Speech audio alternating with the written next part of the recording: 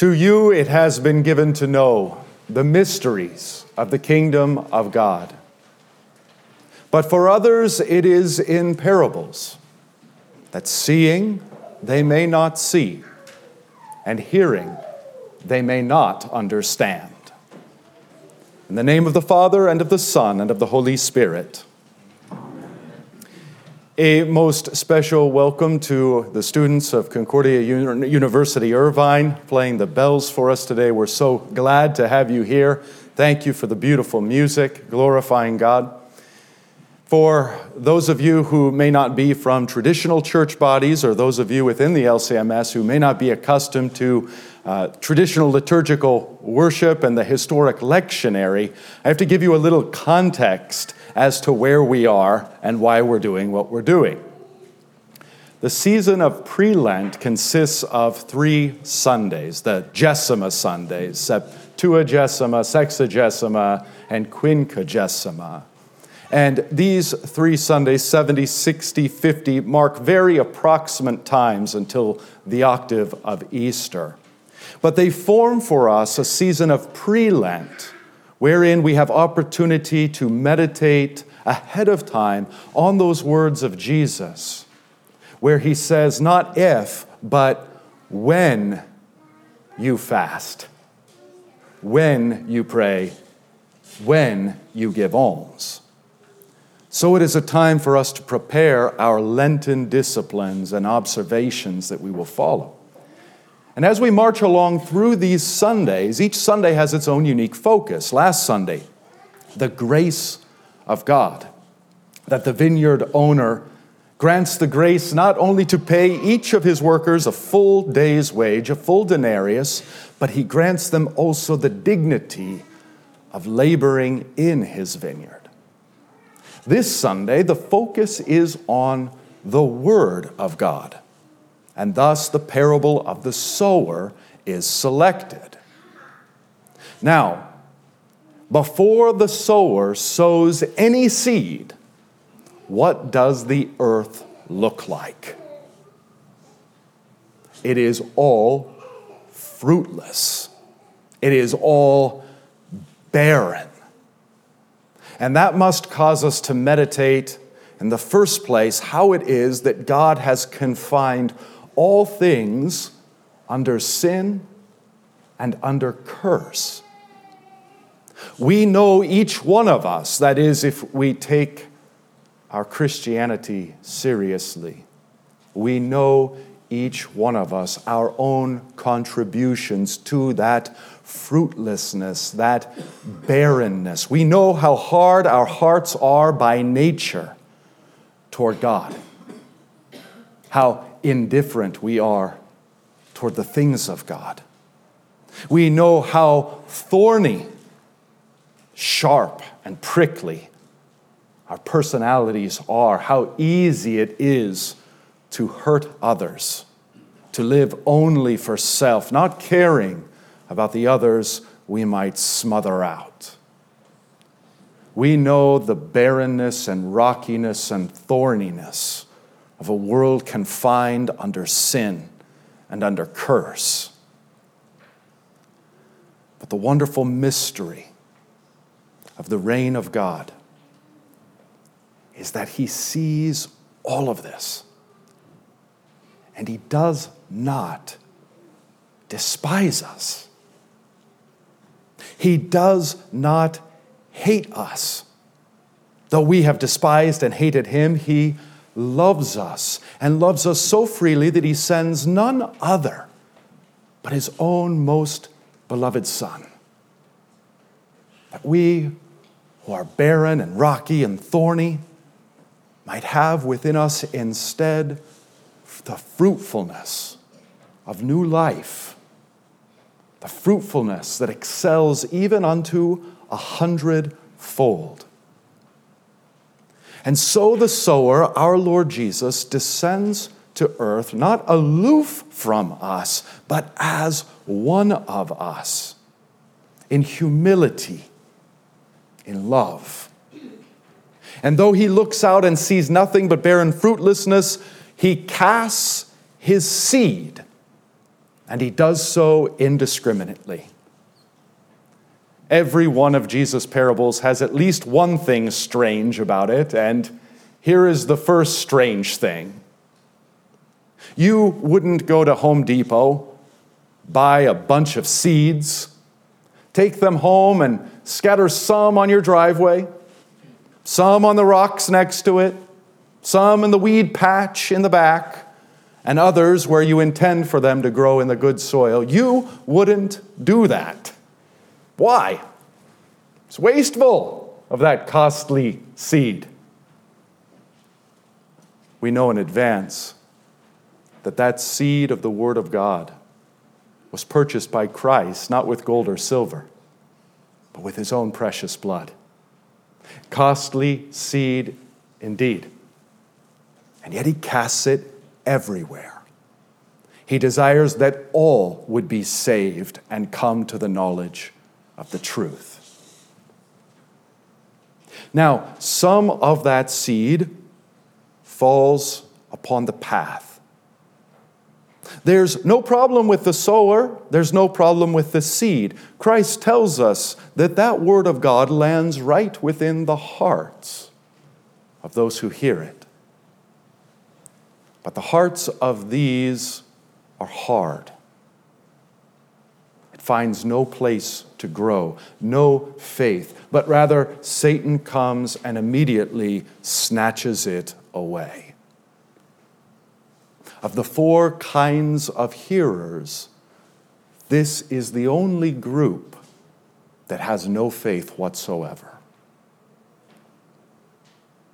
Other seed is sown upon the rocky ground, really more accurately, the petra. You could think of a large stone ledge with just a little bit of soil on top, not enough for depth of root.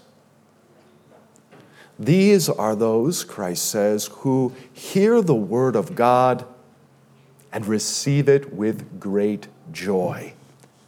In zeal, up goes the green sprout. For a time they believe, but then comes a time of temptation. The word there is the word pyrosmon. It's the same word used when our Lord teaches us to pray, lead us not into temptation. We're not talking here about the temptation to have an extra chocolate bar or something like that. We're talking about the kind of temptations that come and slowly pressure us, slowly bake us to where we begin to wither away and the faith within us dies. Persecutions, social pressures, that's what's in view here. Those external forces that cause us to wither and die. So we see how serious it is then that our Lord teaches us to pray, lead us out of such temptations. That is, deliver us from such temptations, that we not lose our faith or our fruitfulness. The second group believes for a while and then falls away. So much for once saved, always saved. So much for, well, if you fell away, you never believed in the first place, and other such nonsense. We see very clearly from the word of Jesus that they believed and then fell away. The third group is much like the second. The seed is scattered amongst the weeds. These too have faith. The word is received and it begins to grow. But then something happens. The thorns and thistles come up and suffocate it, crowd it out. That's what's meant by choking it, crowding it out. And so what Christ lists for us are the cares of this world, as well as the riches, as well as the pleasures. We can see this very poignantly in microcosm. The same word is used for Martha and Mary. When Martha is concerned with the cares of getting everything ready for the meal, she looks over at Mary sitting at the feet of Jesus, and she gets grumpy. The cares of this life had taken her away from the word that Jesus was teaching. Again, in microcosm, I understand full well because I have the same sinful flesh as everyone else. Sunday mornings are wonderful days to mow the lawn, to do the laundry, to balance the checkbook. We're busy people. There's much to do. But that's but a microcosm of how indeed the cares of this life choke out the fruitfulness of the word.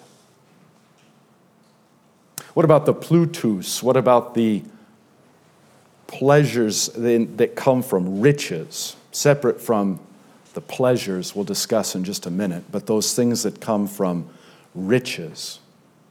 Well, we can see it very poignantly in that other parable that Jesus tells, where a rich man has no time for God. All his concern is, well, I've got so much wealth, I'm having a hard time managing it.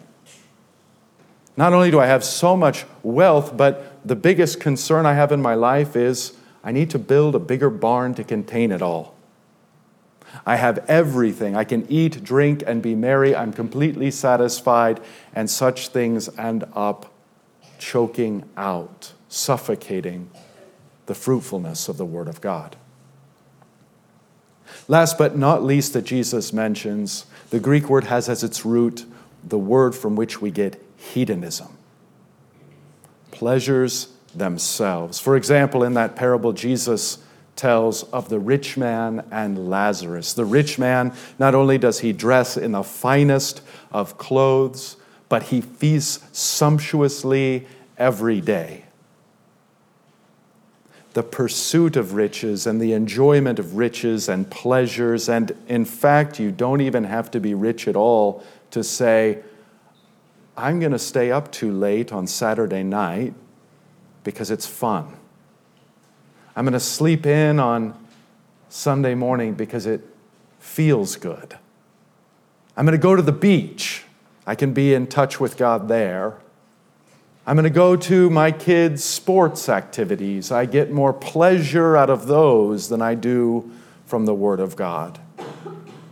And so such pleasures choke out the fruitfulness.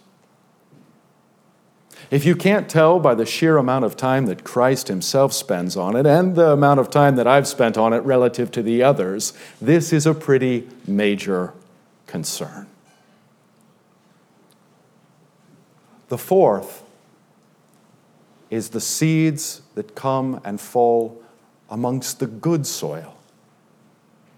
It is not only believed, but the heart that is honorable, the heart that is good, clings to that Word of God. And that Word of God bears abundant fruit within it. Indeed, that fruitfulness comes not immediately, but is only born with great hupomene, patience in the ESV, but very often endurance. The Christian life is so rarely a life of flashy, instantaneous fruit that makes everyone marvel, but a slow, patient grind. Enduring that sun, that persecution, that temptation and oppression, just enduring it. Staying steadfast, not being led away by those cares, by those riches, by those pleasures that this world offers, but through patient endurance bearing much fruit.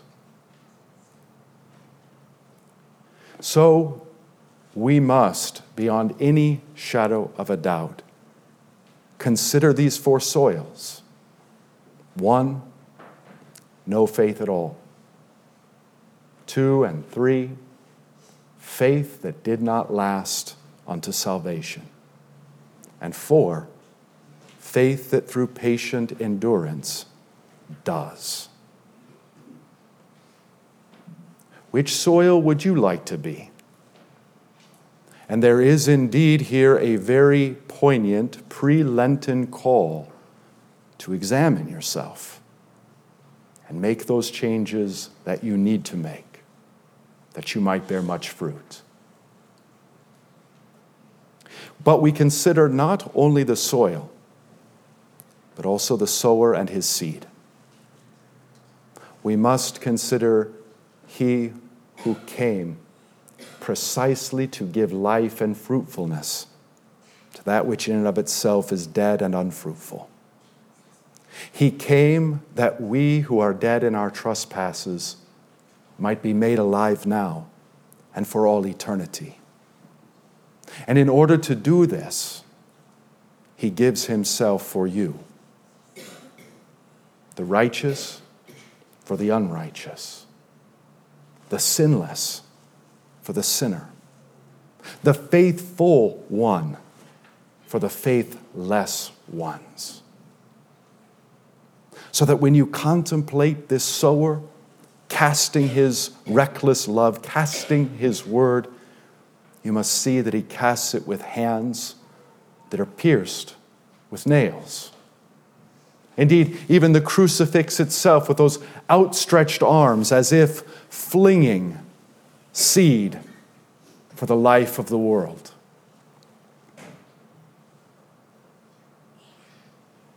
You may hate yourself, but Christ does not hate you.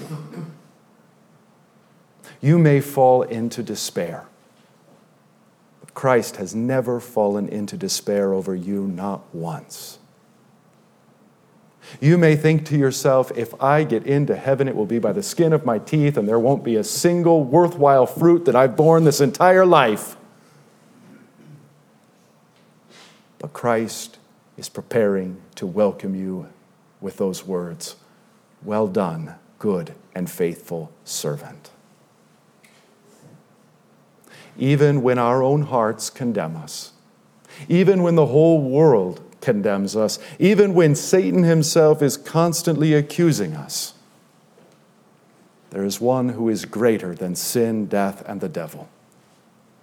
Jesus Christ, your Lord. He who has begun this good work in you will indeed bring it to completion on the last day. In the name of the Father, and of the Son, and of the Holy Spirit.